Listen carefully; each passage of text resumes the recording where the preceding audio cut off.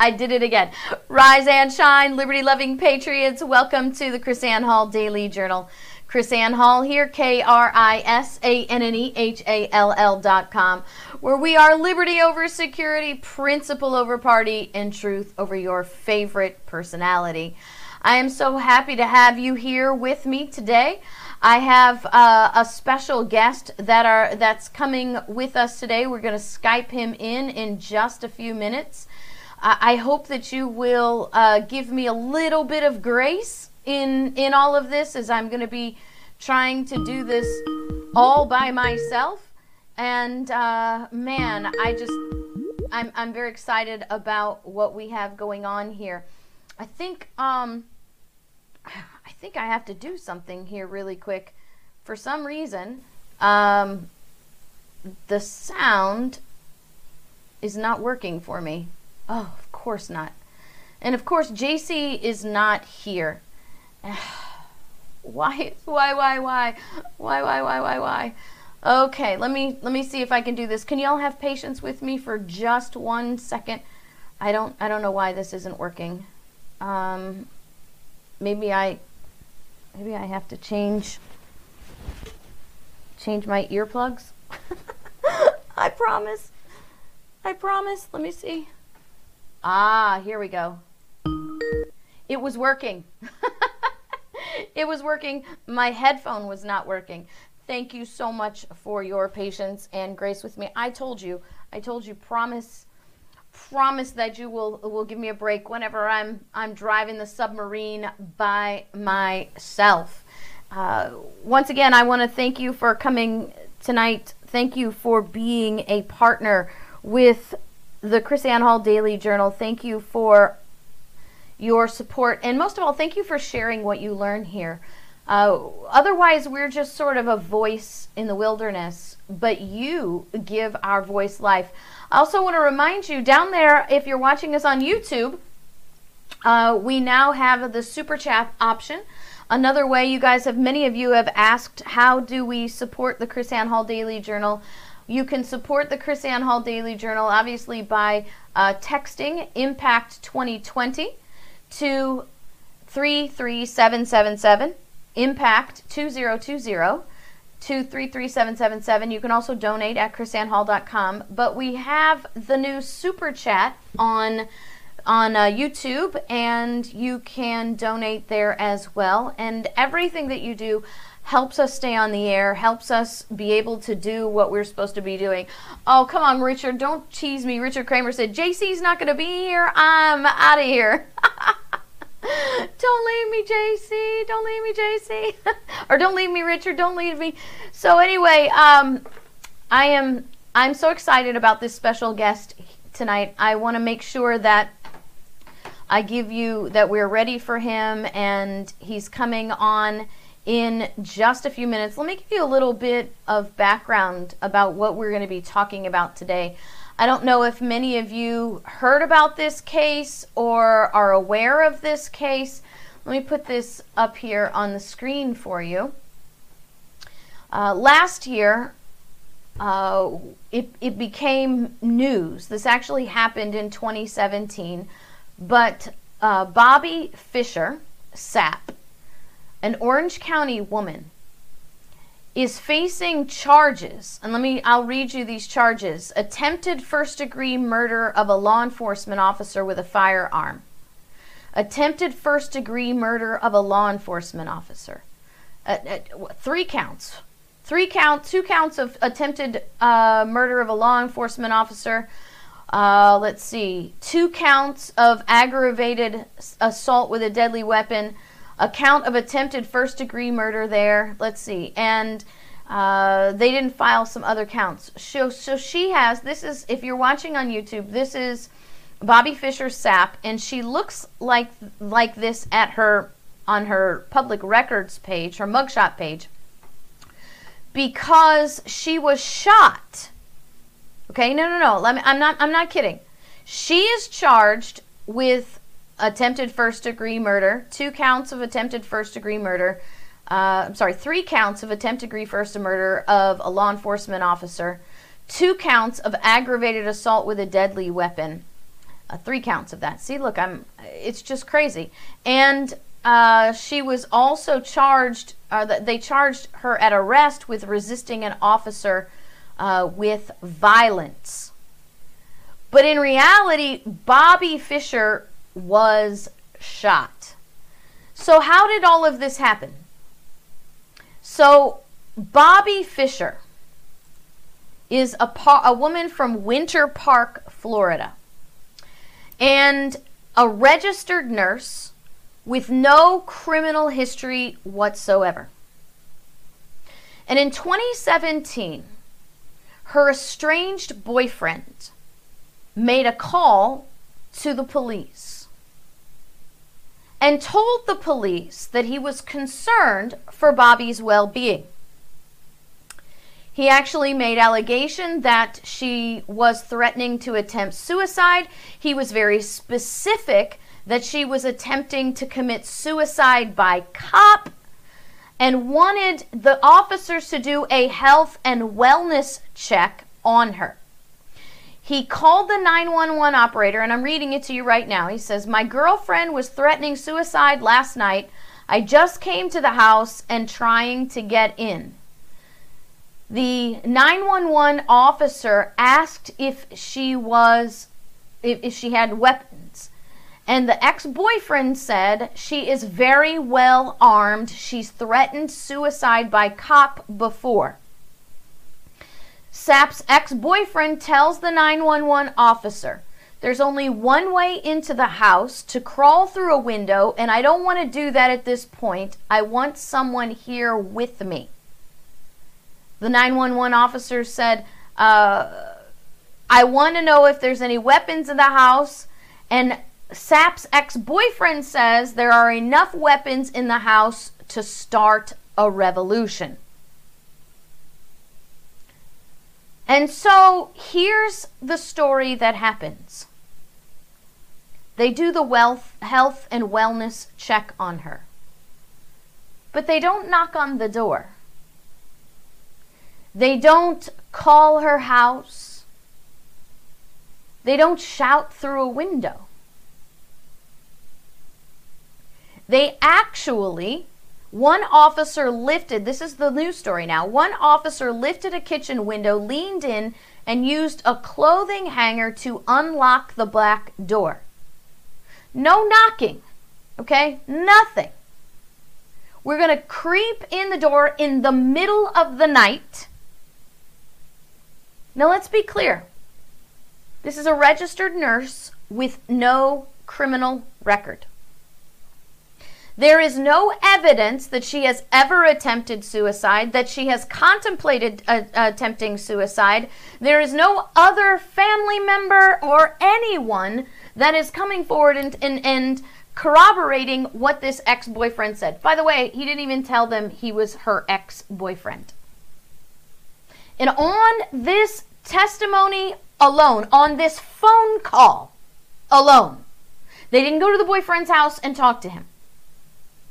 They don't even have any evidence that he actually was her boyfriend. But on this testimony alone, these officers, in the nighttime, you and I, this would be breaking and entering, okay?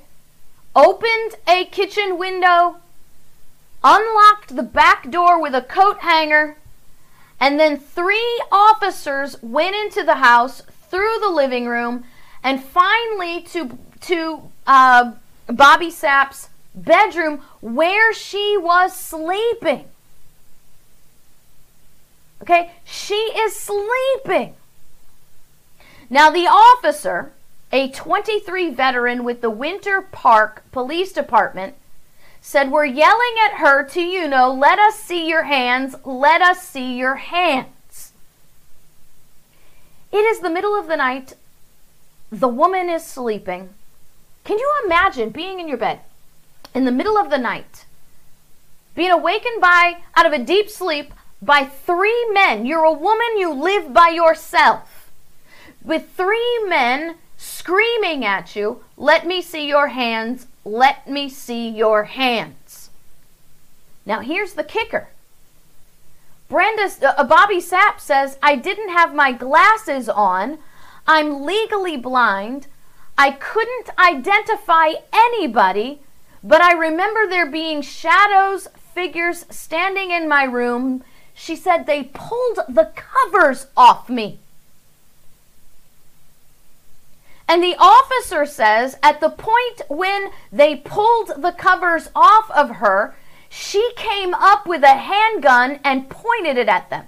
He's like, oh my God, at the point where we pulled the covers off her, she immediately came up with a handgun and pointed it at us. Now, Bobby Sapp admits that she sleeps with 2 guns. She said she and her ex-boyfriend had been in a fight the night before, and she feared him. And then they tase her. She still has no idea what is going on. The officer says she still pointed the gun at us and then comes back towards me and then goes back toward Lieutenant Bologna and Officer Eller, and I fired a round. He shot her.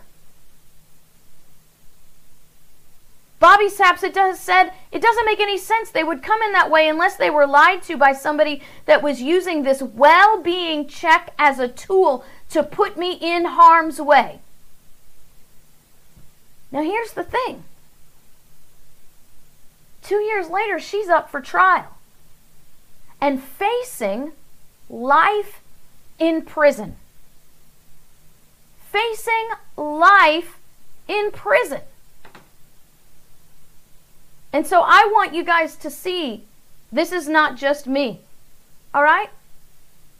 I want you to know what's going on. I mean, I think common sense and a little bit of human decency would tell you that this is not how people act. But I want to introduce you to my guest. His name is Joseph Ested. And I'm going to Skype him in. I'll say a quick prayer with me right now. Oops. While we Skype him in. And I can make sure that this is all working. So I'm calling him right now. And we'll see how this works. Hey, Chris. Hey, how are you? Good, good. Can you see me? We're working on it. It's coming through. So just give me 1 second, Joe. We're live on the air. And I'm trying to figure out what's going on. I promise. Let's see. Let's see how this... Oh, there you are. Woohoo! So you figured it out. I did. JC is actually out getting some training somewhere else today, so it's just me. And I always tell people I'm driving my submarine without JC. So it'd be like you operating without Marie, right? Yeah, that is correct. You're right. 100% right. Okay, so I'm going to, right now, Joe, just so you know, I'm going to switch views for everybody that's watching us on YouTube right now. And I'm going to show them the bio on your policebrutality.matters.com webpage so they can see you, okay? Okay, no problem. Oh, look, you're still up there too. Oh, okay. Well, maybe that's not going to work. Let's just, they already know they're supposed to have patience with me. So there you are. Okay, so what I'll do here is I will read from your bio. So Joe Ested is a law enforcement analyst, former law enforcement officer, and author of Police Brutality Matters, which brings in-depth awareness to our criminal justice system. Now, Joe has this huge biography, right? He's overly qualified to do what he does. But I want to give you a little bit of explanation why Joe does what he does, and it says it really well right here on his webpage. It says, his organization, Police Brutality Matters' goal is to identify bad cops and hold them accountable while supporting good law enforcement officers. His nonprofit corporation, Police Brutality Matters for Change, their goal is to bring in-depth awareness and education to individuals most affected by police brutality and police misconduct, with a mission to implement changes in communities affected by social and racial injustice. And so what really brought you into our view, Joe, is that you're like us. You're a very solution-oriented person. And JC has always been about, look, if we're going to talk about these issues now with police officers doing bad things, then we must be able to actually encourage good cops to speak up and say, that's not us. And that's what you do. Did I do that right?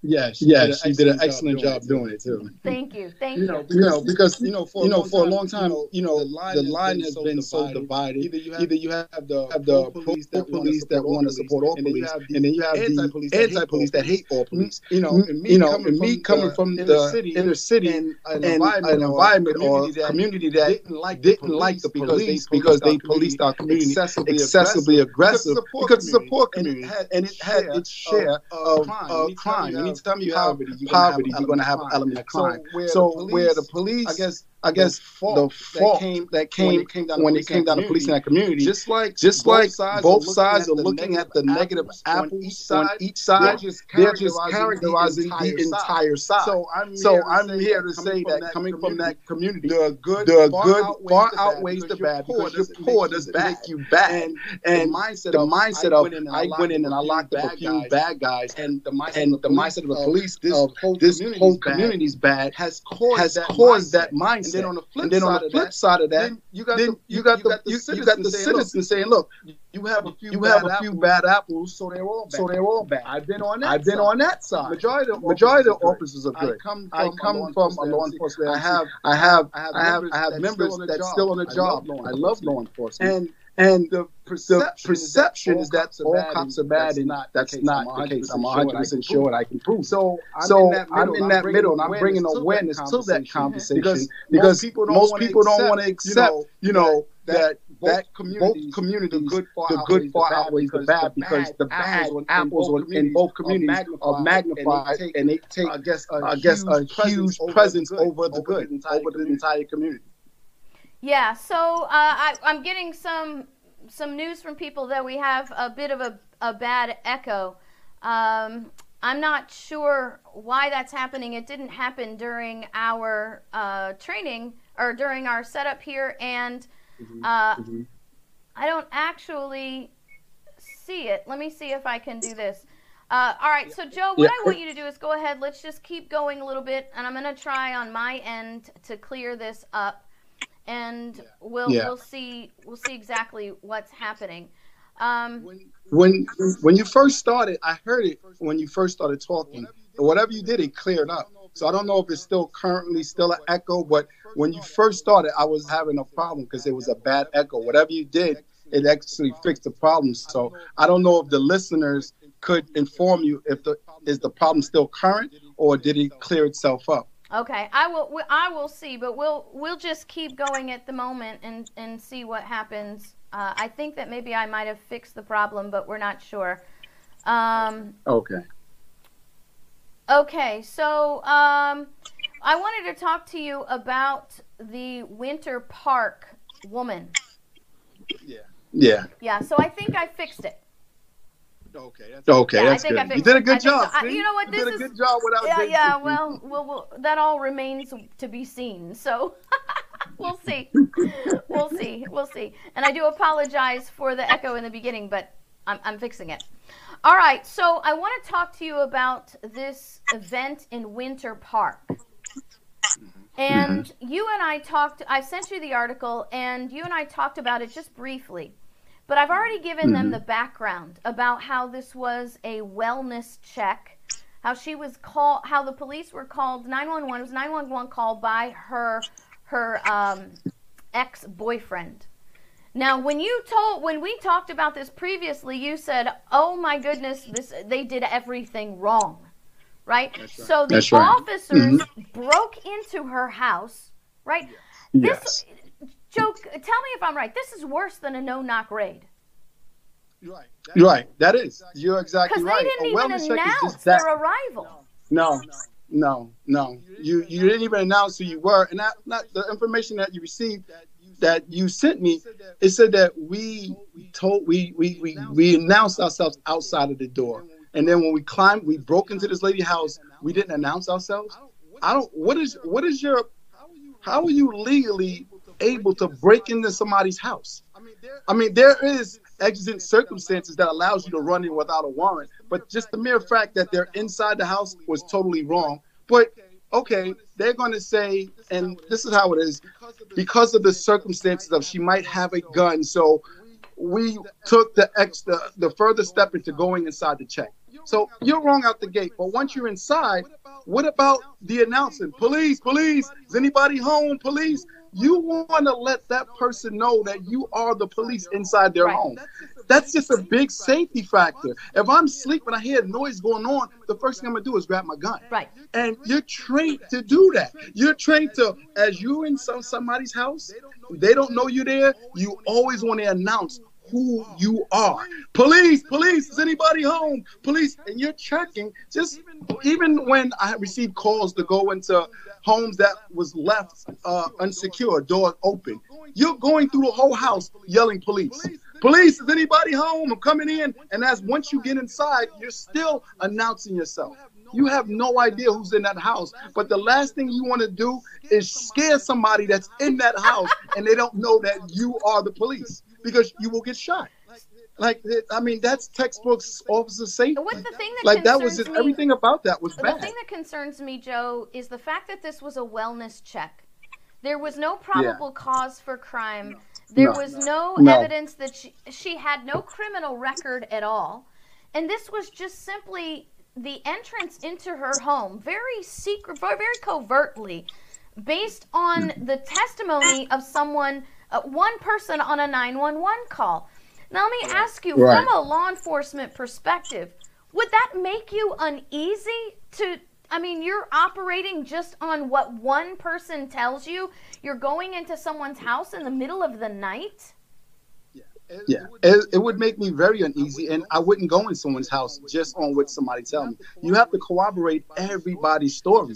And just the mere fact that this guy is saying that, oh, I received a call hours ago, and the person said they want to commit themselves. You know, if that's the case, I can call in each neighbor in my neighborhood and say, look, you know, the neighbor told me that they want to. No, it doesn't work that way. And this reminds me of when somebody calls and says that, you know, this person they thinking about committing suicide.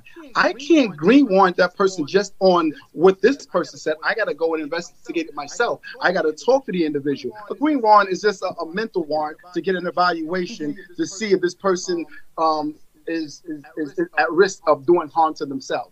I can't even go on another person's statement that this person is going to commit suicide. I have to go and then give my own assessment. I got to go, hey, how you doing? You feeling all right? You know, one of your friends, your family members told me that you want to hurt yourself. Is that true? You want to hurt yourself? I have to really get an assessment because they're about to get a warrant on them, and that person is not qualified to actually give that assessment. So just the mere fact that the phone call was given and said that this person, and then they didn't even have a victim, nobody on the other side to assess. Then you get there, you go, you knock on the door as a police officer, police, nobody's home. You ask this, it was a 911 call. Can you get a call back? Is there anybody else that can come to the location? Can somebody come open the door? Can you bring the person? There's no way you can break into somebody's house just on that little bit of information. I look at that as a break-in, like an unlawful entry. I would have never went in that house. That's and I think you bring up a good point, because there is in I believe in every state there is a way. In Florida we call them Baker Acts. There's a way to obtain a warrant to take someone into custody for mental evaluation. This didn't even rise to the level of obtaining a warrant. They just simply went on a phone call, and based on a phone call from someone they did not personally interview, Joe. They did not personally interview that person on the other line. They had no idea that he was actually an ex-boyfriend. They didn't even bother, and here's the thing, they didn't even bother to call her house. They didn't even bother to try to call her. And the thing that gets me is that now we've got this implication it's more than an implication. She is now facing life in prison. because she pulled a gun on them and the officer tased her and shot her. How is it now, as me as a former prosecutor, there is no way I am bringing these charges against someone. And the fact that these charges have been pending and are set for trial here in my home state of Florida, where I was a prosecutor, is just outrageous to me. And I'm wondering, Joe, and I don't know, maybe you know, do you think that the prosecutor is trying to cover for the officer because the officer actually shot this woman and they shouldn't even have used the means by which they did to enter into her house? That like you said, their presence in her house was not lawfully obtained. And so you think, because this is what I'm thinking, that the prosecutor is trying to cover for this officer so he doesn't get in trouble? Yeah, I mean, we've seen and we've talked about when prosecutors do that. This could actually be one of those cases, because if the prosecutor just dismissed the charges or didn't even proceed with an indictment, the officer will be hung out to dry right out the gate. So let it play out in court and then see what happens. I mean, I don't see how any prosecutor looking at the elements of this case would feel comfortable proceeding in a courtroom. Everything about this is just wrong. Well, everything about this is wrong. If I'm a defense attorney, I'm loving this case. If I'm a defense attorney, I'm saying no plea deal. We're taking this baby straight to jury trial, because she's legally blind without her glasses. They woke her up in the middle of the night. The officers pulled the covers off of her. She's legally blind. She tells the news that she sleeps with guns because she's afraid of her ex-boyfriend, the very same guy who made the call. You know what I would do, Joe? Yeah. If I were this prosecutor, I would drop the charges on her, and I would file charges of false 911 call against her boyfriend. What about breaking and entering the offices? They literally had nothing. Yeah. They had nothing. Well, but like you literally just broke into somebody's house. Like there was no lawful. There's nothing, and you want to see our officers do the right thing. You want to support them, but when they do wrong, we need to hold them accountable. Because I don't know how many times, as an officer myself, I would get blamed for something a bad officer would have done. So bad policing hurts good officers. I get a lot of support now than when I first started saying, you're exactly right. Because I look at it, don't you get tired of getting blamed for bad policing? And then the culture of policing wants us to support bad policing? Like, these guys were wrong.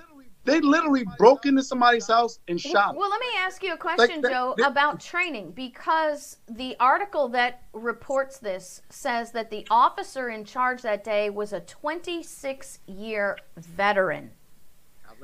I read and you're telling me now that this is not how police officers are supposed to behave. Not at all. Not at all. And we talk about, and you're like, I don't know about highly trained. Every officer is highly trained. He just chooses not to follow his training. And I hear this argument day in and day out, oh, we need more training. How do we know that we need more training? Because the officers are not following the training that they're given. There's nothing in the training manual that told these officers here to break into somebody's house, pull the covers back, don't announce yourself as a police officer, and then shoot the homeowner in the bed because they grabbed the gun trying to protect themselves. Everything about that was wrong. Everything. Yeah, and that's what really concerns me now, Joe, as we move into this era of these red flag laws. Because that's another thing. Because these red flag laws actually, now 2 years ago, in Florida, we didn't have the Marjorie Stoneman Douglas Act, which is our red flag law in Florida. But now, a year after this happened, we did. Okay, so you and I are speaking on terms of pre-red flag law. Pre-red flag law, what these officers did is not legally justified. Entering into the home and working off of just one person's 911 call, okay? Right. No, not enough information. Because if anybody, especially cops, they train you. A 911 call is just a basis for you to get somewhere and investigate. 9 times out of 10, the information from the call is inaccurate. They tell you that. They tell you that in the academy. They tell you that. Really? Wait a minute, Joe. Wait, Joe. I want you to say that again, because I think that's a very important point. And if I'm a defense attorney, that's one thing I'm bringing up too. I want you to say that again about what you're taught about the 911 calls. In training, in police training, they tell you do not go solely on the 911 information. The 911 call, right, is just a mere basis for you to get there to conduct an investigation. Because 9 times out of 10, the person calling is not giving you the most accurate information. So don't go based on the 911 call information. You don't know how many times and especially and I work low income. I work the project community. Everybody who calls the police, they want to get them there fast, they say the person has a gun. They say that all the time. So all the calls when I was in patrol, the person has a gun. They trying to get the officer to respond a lot faster. So you are taught in the academy, do not go solely based on the 911. Yeah, get some information and then start your own investigation. Because 9 times out of 10, the 911 information is inaccurate. So I want to ask you this question, Joe. In your experience in law enforcement, how many times did you see other officers or personally experience law enforcement being used as a tool in domestic situations? All the time. All the time. All the time. All the time. I spent less than a year, and that's when I would respond to domestic calls. But when people get mad at each other, they use the police like you wouldn't believe to get back at each other. He hit me, he didn't hit me. He said this, he did that. And then by the time you come to court, they have made up, and then now all of a sudden they're in court saying, I was mad at him. I was mad at him. They get, when you respond to domestic, you got 2 parties, right, that's extremely mad at each other, right? And one is a little bit more mad than the other, but how to pay that person back is to tell the police a story that didn't exist. He hit me, he threatened me, he did this, he did that. You be taking him in jail. I don't know how many times by the time I got to court, from locking one or the other party up, the story has changed. By the time we get to court, they're back together, and they're looking at me like, no, he just overreacted. I didn't say that. I didn't say that, especially on domestics. Domestics is the probably the most, when we start talking about by the time we get to court, changed statements. Because you got normally a boyfriend and girlfriend or a husband and a wife mad at each other at that particular time. You got 2 people who love each other that are just mad at each other. And it gets to the point to where I'm going to use the police to actually get back at you. So I'm going to say you hit me. I'm going to say you did something to me that will get you removed or get you locked up for that particular moment. And then by the time you come to court, they're back together and things are fine. Well, you also have, baby mama mad at baby daddy because he's not doing what he's supposed to be doing, or baby daddy mad at baby mama. And I can't tell you as a prosecutor how many times, you see this come through. And we knew 9 times out of 10 that you wouldn't, even if you had a good case, you were never going to take these things to trial because one side or the other is going to back out, refuse to testify, change their mind because either they're back in love again, or somebody's made a promise or whatever, right? So I just, and the reason that I wanted to talk about this again, because this woman is still waiting trial. She is charged with attempted murder for pointing her gun at people that she didn't even know were law enforcement officers. She's got 2 or 3 charges of attempted murder for law enforcement, 2 or 3 charges of attempted aggravated battery on law enforcement, and she's waiting trial for this. And what they did was not even lawfully allowed under the law, but now we have these red flag laws. Now we have, by law, judges giving warrants based on anonymous phone calls. Right, and I think that's bad. I think we're going down a very wrong direction because you're not even telling the officer to go investigate to see if there's a potential risk of somebody doing harm. You're just basing it off a 911 call. And what got me with the red flag laws, the officer's supposed to go and get an order from the court. He don't supposed to make that call according to the wording when you start talking about red flag laws. Like, I don't even understand how me, right, as a citizen, I can just say, look, I'm mad at my neighbor or friend and go, yeah, he said he was going to commit suicide. That officer should have to investigate that, not automatically go and take the person's gun. And then all of a sudden, now you have to prove as a citizen that you are able to actually go and obtain a gun and you're not mentally disturbed and you're not bothered by anything. Why am I, the citizen, now have to prove it when you got information that should be investigated? I don't even Joe, understand. As an officer, and you still have contact with officers as well. Yes. Wouldn't, me as personally, I'm not going to feel real comfortable coming up trying to take somebody's firearms from someone. Yeah. I mean, seriously, I think for me, as a law enforcement officer, I'd be angry about these laws and say, look, why are you making me your gun collection agent? You're putting my life on the line. Right. Mm-hmm. When we should be talking about doing this through due process. At least, it's like you said, at least put someone on notice. Call them in a hearing. Say, look, we're going to have a hearing. These accusations have come against you. The accusations are that you want to hurt somebody. You give somebody a summons to appear, to answer for themselves. If they don't appear, that's a whole nother story. But you give them an opportunity to appear before you show up at their house and start demanding to take guns from them. Now, I didn't send you this article, but I wanted to share this with you while we still are on the air. And I'm not sure, because I know you stay plugged into this stuff, so I don't know if you've seen it or not. But recently, we had the first person to be convicted under Florida's red flag firearm laws. And he was convicted. He's facing up to 5 years in prison. So he hasn't been sentenced yet, okay? So Deerfield Beach, Florida man. He was actually, let's see. Yeah, his name is Jaron Smith. He's 33 years old, who was accused of failing to allow law enforcement officials to confiscate his weapons under this red flag law. So first off, they come to him under this accusation, no crime, just under the accusation that he no probable cause, I should say, that he was under an accusation that he was involved in a situation with guns.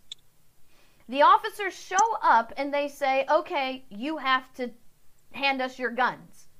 He says, why do I have to hand you my guns? What probable cause do you have? Because forever, hasn't that been the standard? What's your probable cause? I mean, that's what the Fourth Amendment says. You have to have probable cause. Right. Are you guys not trained and that? It should be. No, and it should be. Yes, you are trained for probable cause. But from what you're telling me, because the state that I police in, we didn't have red flag laws, and that's something pretty new. But reading red flag laws, shouldn't it be investigated by the officer, and then he does in turn goes to the court to get a warrant to recover the property? Well, that would be due process. But here's the real kicker, Joe, and I don't know if a lot of people realize that. The reason that the criteria is diminished, right? The standard is not probable cause.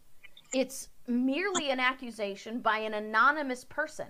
You don't even have to be identified. It's an accusation by an anonymous person because the red flag laws operate under civil law. So it's a civil action, like being sued. But here's the thing. Defying the civil order is a criminal act. Punishable to 5 years in prison.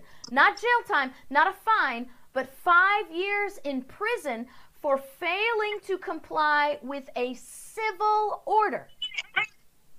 And so all he did was question him. He can't be too much of a criminal, Joe. He's got a concealed weapons permit issued by the state of Florida. So he had a background check. He had a background check. Where's the NRA with this? I mean, you would think this would be a big fight for them. Well, I don't understand. Here in Florida, there should be it's a little bit weird because in Florida, our NRA is not really pro-gun ownership. Individual gun ownership. The NRA here in Florida has done more to interfere with the individual rights of people to keep and bear arms than it's done to actually secure. And I don't know how it is in other states because chapters are different state by state. You know, you have the NRA is a national group, right? And they're good and bad depending on the chapters. But our Florida chapter is not good. Our Florida chapter actually, here's the thing. I think they make money off litigation, so they encourage legal and legislation that actually gives them the opportunity to have litigation. Wow. And you know what it is? The people of Florida, the citizens of Florida, need to be more aware about what you are talking about, because you can get your guns taken from you just like that, according to a red flag law. Well, in Florida, it's even worse. I don't know how it is in Georgia. But in Florida, our red flag laws also made it illegal for anyone from ages 18 to 21 to possess firearms, even in their home. So if you're between the ages of 18 and 21 in Florida, you can legally get married, you can have a house, you can get a mortgage, you can have a family, you can become a police officer, you can join the military, but you can't personally have a firearm to protect yourself in your house. You're a criminal if you do. So we've Something is definitely wrong with that. Oh, definitely. Something is definitely wrong with that. Well, I don't want to keep you forever, Joe. Do you have to go? Can I have you for a few more minutes, or? Yeah. Okay. Go ahead. So the other thing that I wanted to tell you about this man here in Deerfield Beach, Florida, Mr. Jaron Smith, he questions the officers at the door and says, "No, I don't. I've got a concealed permit. Why do I have to give you my guns?" And his refusal got him arrested. He's facing 5 years in prison. Here's the thing that makes me crazy, Joe, and I'm just looking from another professional opinion here. The prosecutor's name is Diana Chorian, and it's spelled I don't know if I'm saying it right, but it's spelled Chiorean. So I'm guessing it's not a ch, it's a k. Said Mr. Smith was well aware of his rights and responsibilities under the law because the deputies who confronted him told him. I'm not buying that. Well, they have it on camera, but it doesn't matter. How can you claim? Here's my question, Joe. If the standard of people being informed on their legal obligation is what an officer tells them standing at the front door, what is the protection of the people? For me, I find that hard to believe because officers don't like to be questioned. So if they can legally support a charge, they're going to do it, and I don't have to give you an explanation. I've worked in different agencies. I was a part of a federal task force, so I got to work with people from different agencies. And, the mindset of you're just going to do what I'm told, that pretty extends from state to state. You're just going to do what I'm told. You start asking questions. You got some officers that don't mind answering it, but for the most part, officers don't like to be challenged, especially by a citizen when you're actually the one there enforcing something on that citizen. Right. So I could see them like, okay, why? Wait a minute, I got a concealed weapons permit. You can't do that. You tell an officer he can't. That's why I tell a lot of people when I'm speaking to kids, officers, if you challenge their authority by saying you can't do that, you're just going to up the ante with the officer. He's going to definitely now feel the need to put you in handcuffs and take you to jail to prove that I can do that. Right, and that's why we need to tell people, look, and we've talked about this on your show, Joe. Look, you can question the officer. You can ask him, what law is it that I'm violating, right? Right. But the bottom line is this. If he wants to arrest you, he's going to arrest you. So don't get shocked over it. You can Right. I tell people that all get the shot time. over it. It's a way to fight. Yeah. Yeah, it's a way to fight. You go back civilly and you sue them for wrongful arrest. Yes. Right? And That is correct. I never tell anybody don't challenge, because I think it's important that we say to the officers, look, you have to ask them, what law am I violating? How am I violating the law? It's even we even create flyers for people to give to officers that talk about Supreme Court law, that talk about your rights and that sort of thing. But the bottom line is, good. Don't die over this. This is not worth dying over, because you don't win anything if you die. And if you die, it's their story that goes on, because you're not alive to tell yours. And what you do is then you sue them civilly, because a civil lawsuit is the worst thing that can happen to a law enforcement officer professionally. Yeah. Because you then, the taxpayers have to pay what happens. And you're and then you lose your job. Yeah, and that tab is over $1 billion. People need to understand that, and a lot of people don't understand that. Say that again, Joe. Tell us what that is. Your tax-paying dollars for bad policing is now over $1 billion. And if you are someone who's not affected by police brutality because it didn't happen to you or anybody you know, just take a look at where your tax dollars is going. It's now over $1 billion for bad policing. So if you don't care that it affected, you don't think it affects you personally, it actually do. It actually does. Well, and people that's, need to be aware of that. People need to be aware of that. I tell people all the time, the police did, the police did that. Do not fight the police on the side of the road. If you want to challenge them, there's a way to challenge it, but you have to stay alive. Your win, your turn is in the courtroom, not on the side of the road. That's right. You won't lose on the side of the road. I'm 100% sure. You will lose your fight on the side of the road. Right, because on the side of the road, the officer is the judge, jury, and executioner. That's correct. You have no due process on the side of the road. So you can make your case. Not at all. But the bottom line is, you go ahead and you get arrested, you go to jail, and then you sue, because that's where you're fighting. Right. And I'm going to tell you what, I know at least right now four lawyers who make their living off of representative people for wrongful arrests. Wow. And so there are plenty of people out there that will help you. And when you are suing an officer, you're actually suing the government, remember, because the taxpayers are paying it, not the officer. That's right. And let me tell you a little secret before it won't cost you anything. Your lawyer doesn't charge you, because then the county has to pay, or the city or the state has to pay your lawyer fees in these. Officers don't care about lawsuits. I'm going to tell you right now, officers do not care about lawsuits. I've heard it. I've seen it. I've stopped officers being excessive. I was like, yo, chill. He was like, what? They're going to sue? Let the city cut the check. It doesn't come out of my pocket. So if you ever want to know why it's over $1,000, that mindset has carried from state to state. And I've traveled over to Afghanistan with 119 officers to build a police program for a training center. And the police force from all over the United States.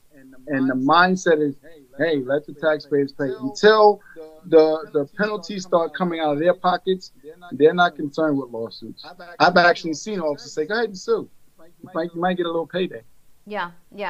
Well, but here's the thing. That's where we're missing as members of the community, because just the fact that our tax dollars pay these people and pay these lawsuits, we have to become more involved, and we have to know, to learn that we have $1 billion out now of taxpayer dollars for the actions of bad officers. That should waken up watchdogs in our communities to say, look, we need to get involved here. We need to know when this happens. And when this happens with officers, we need to demand that they are no longer officers. We need to make them care. Right.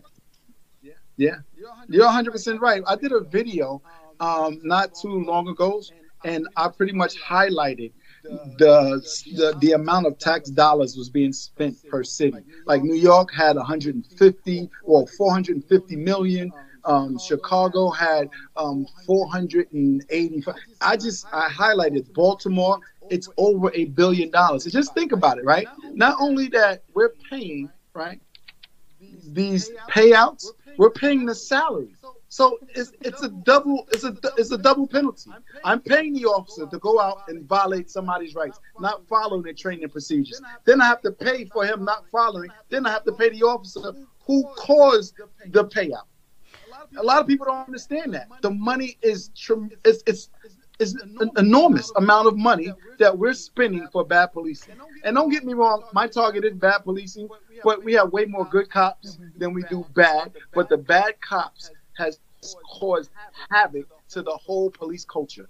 They really have. Yeah. This over $1 billion, that's a representative of bad policing. That's right. That's a representative of bad policing. Well, and that's why we want to try to bring this stuff into the light, because we have to be, as a society, you have to have a habit of actually, we've got to start calling out people, and we need to encourage people who are doing good, but we also need to discourage the bad by pointing it out.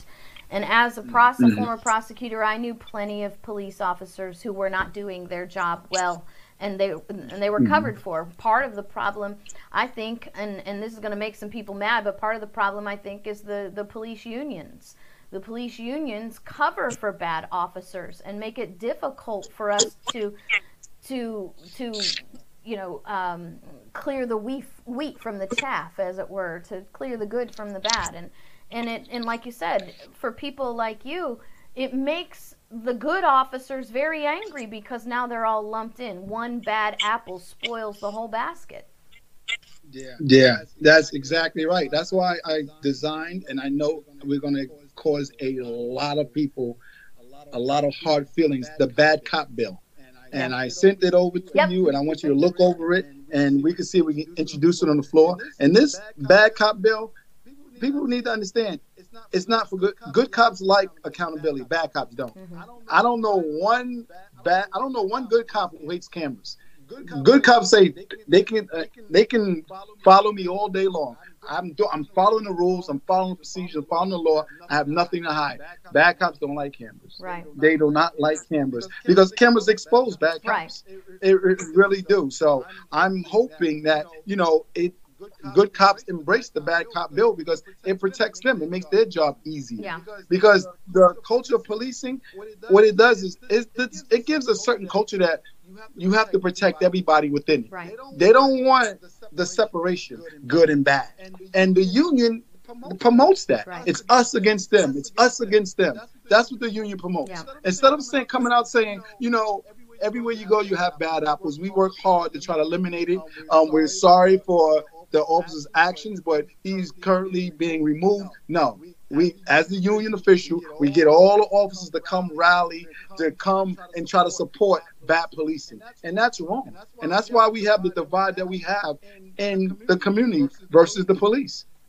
I'm getting more and more support from officers. They're going, yo, I love what you're doing. And it's never been done before. You're asking the general public to weed out our bad apples. You're saying there's a lot of good ones there. We the good ones. We wanted the bad ones weeded out as well. But the union that supports all of us supports them. So it's hard for a good officer to come out against a bad officer. Right.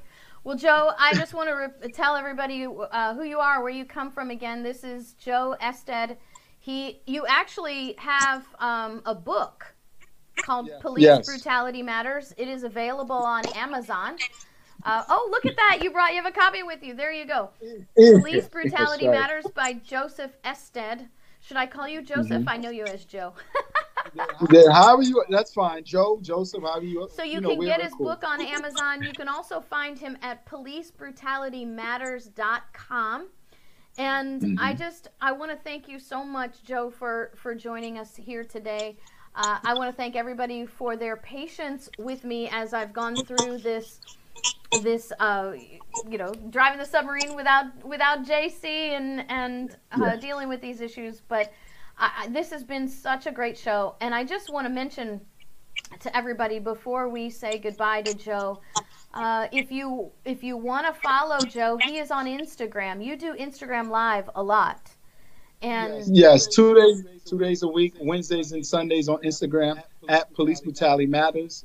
We have live conversations. Chris has been a part of the conversations, and we, bring to the audience what's police brutality, what's not, and the right and wrong. I mean, I've been a tactical police instructor, so I know a little bit more about the protocols and the use of force continuum, when to apply it, when not to apply it. And we have these conversations. I'm trying to open up this conversation so we understand we have good officers, we have bad. That's something that's never been done before. Most people who love officers, they love all officers, including the bad ones. And that is exactly what the problem is. We need to say, you know what? I love good officers, but I want to hold the bad ones accountable. And Chris, you are doing an amazing job with your show. You're very, very, very informative. The information you give is excellent. It's well needed. So I appreciate your platform and what you do. You have me now watching you and learning a lot that I didn't know on the constitutional side, because there's a lot to policing, and a lot of people don't understand that. A lot of officers don't understand that. They think you got your gun and your badge and you're on the job, but to do the job right, you got to follow the rules. Right. You got to follow the law. There's rules to this. Well, and I just like to thank you for your work and your time and your effort, because you're amazing. The information you're giving is excellent, and I appreciate you, Chris. Anytime you need me on the show, I'll be more than happy to come on. Thank you. Well, thank you, Joe. I just want to let you know that in our chat room here in YouTube, people are loving on you, and they're so happy that we've introduced you. So expect to see a few people from our show in your next broadcast there on Instagram TV. And thank you again for coming. And I've posted your website in the chat room, and I'll go ahead and post it in the show notes as well. So thank you, Joe. Okay. All right. Thank you, audience. Love you guys. Be safe. All right. Wasn't Joe awesome? I mean, seriously, I'm so glad that we were able to have Joe with us. And I'm glad that we got our sound issues all figured out. And we're going to try to have more guests as we get better at this, because I think guests make better shows too, because then, hey, you get to hear from people other than us. And JC and I are always telling you, look, we are experts in what we do. I don't really classify myself as an expert either, because I'm a student always learning. But we do know what we know, and there's other things that sort of feather into what we know, and we like to bring other people in to teach you on this now. And this is sort of new. And your support, I'm going to put this up there. Text IMPACT 2020 to 33777. Your support is what makes this possible. Don't forget, now on YouTube, we have the Super Chat. You can donate through Super Chat. You can also donate by texting IMPACT 2020 to 33777. And you can go to chrisannhall.com and donate there. And I just want to, again, you're not hearing this stuff anywhere else. And Joe is one of the good guys. And we want to bring you the people that are on the liberty side. We have a lot to teach each other. Somebody asked me a question in the chat room about suing the officer instead of the county. That's part of the problem, by the way. Officers, according to our current, court system, based on precedent, not based on Constitution, neither state nor federal Constitution, not based on the standard of liberty, but the precedent has now applied these things called qualified immunity that says an individual officer cannot be held accountable for what they do on the job if there was no law to tell them that they were doing wrong. We've covered this on the show before, the Fresno police officers who stole money from two people, right? So the people were accused of a crime. They went into their house and seized all of their stuff by warrant, mind you. Over $250,000 in cash, and then also another couple $100,000 in coins. Well, these Fresno police officers only put $50,000 in cash into the Fresno evidence locker and pocketed the rest. So when these two individuals were cleared of their charges and due all their property back, they only got $50,000 back because that's all the evidence room said they had. So they brought charges against the police officers, and the federal court, it went through the state, went through the local, went through the state, the federal court said that you cannot sue these officers for theft because there was no law, no judge telling them that it was wrong for them to steal what they've taken by warrant. No, I didn't say that wrong. I know it's hard to hear because it's absolutely and completely ridiculous. But what we have is the system protecting the system's evils. Well, if the officers can steal, then the court, the court officers can steal, the judges can steal. You can have all of this stuff. I mean, it all starts with the legalization of civil asset forfeiture to begin with. But this is a whole new show. We'll cover that some other time. We're a little bit over time, and I'm about to be on Quite Frankly tonight. So I am a special guest. Those of you who know Quite Frankly, I will be on Quite Frankly tonight in just a few minutes, talking about the War Powers Act, and I'm typing it in here, talking about the War Powers Act. So when you leave me here on YouTube, go straight to Quite Frankly, and you will see me there. Now, I want to bring this stuff to your eyes, by the way, because this is only going to get worse with the legalization of these things through the red flag laws. What these officers did to this young woman, to this nurse, I don't even know how the state of Florida can still bring charges against her. I hope that the jury just throws it completely out. But now in Florida and other states, these red flag laws, breaking into someone's house and taking their stuff without a warrant, without notice, or a lawful warrant, because the red flag laws give warrants, but they're not lawful. They're based on anonymous. They're not held up to probable cause. It's all based on fear, accusation, and uncorroborated testimony of unidentified people. It's only going to get worse with this stuff, and we as a community need to get involved. We need to get with our legislators to repeal these red flag laws. We need to get together with our communities to protect our people from this unlawful denials of due process and liberty. So thank you, everybody, for having me, for joining me today. Thank you. Don't forget, Joe Ested at Police Brutality Matters. And don't forget to switch over to Quite Frankly. We will see you next time. God bless everybody.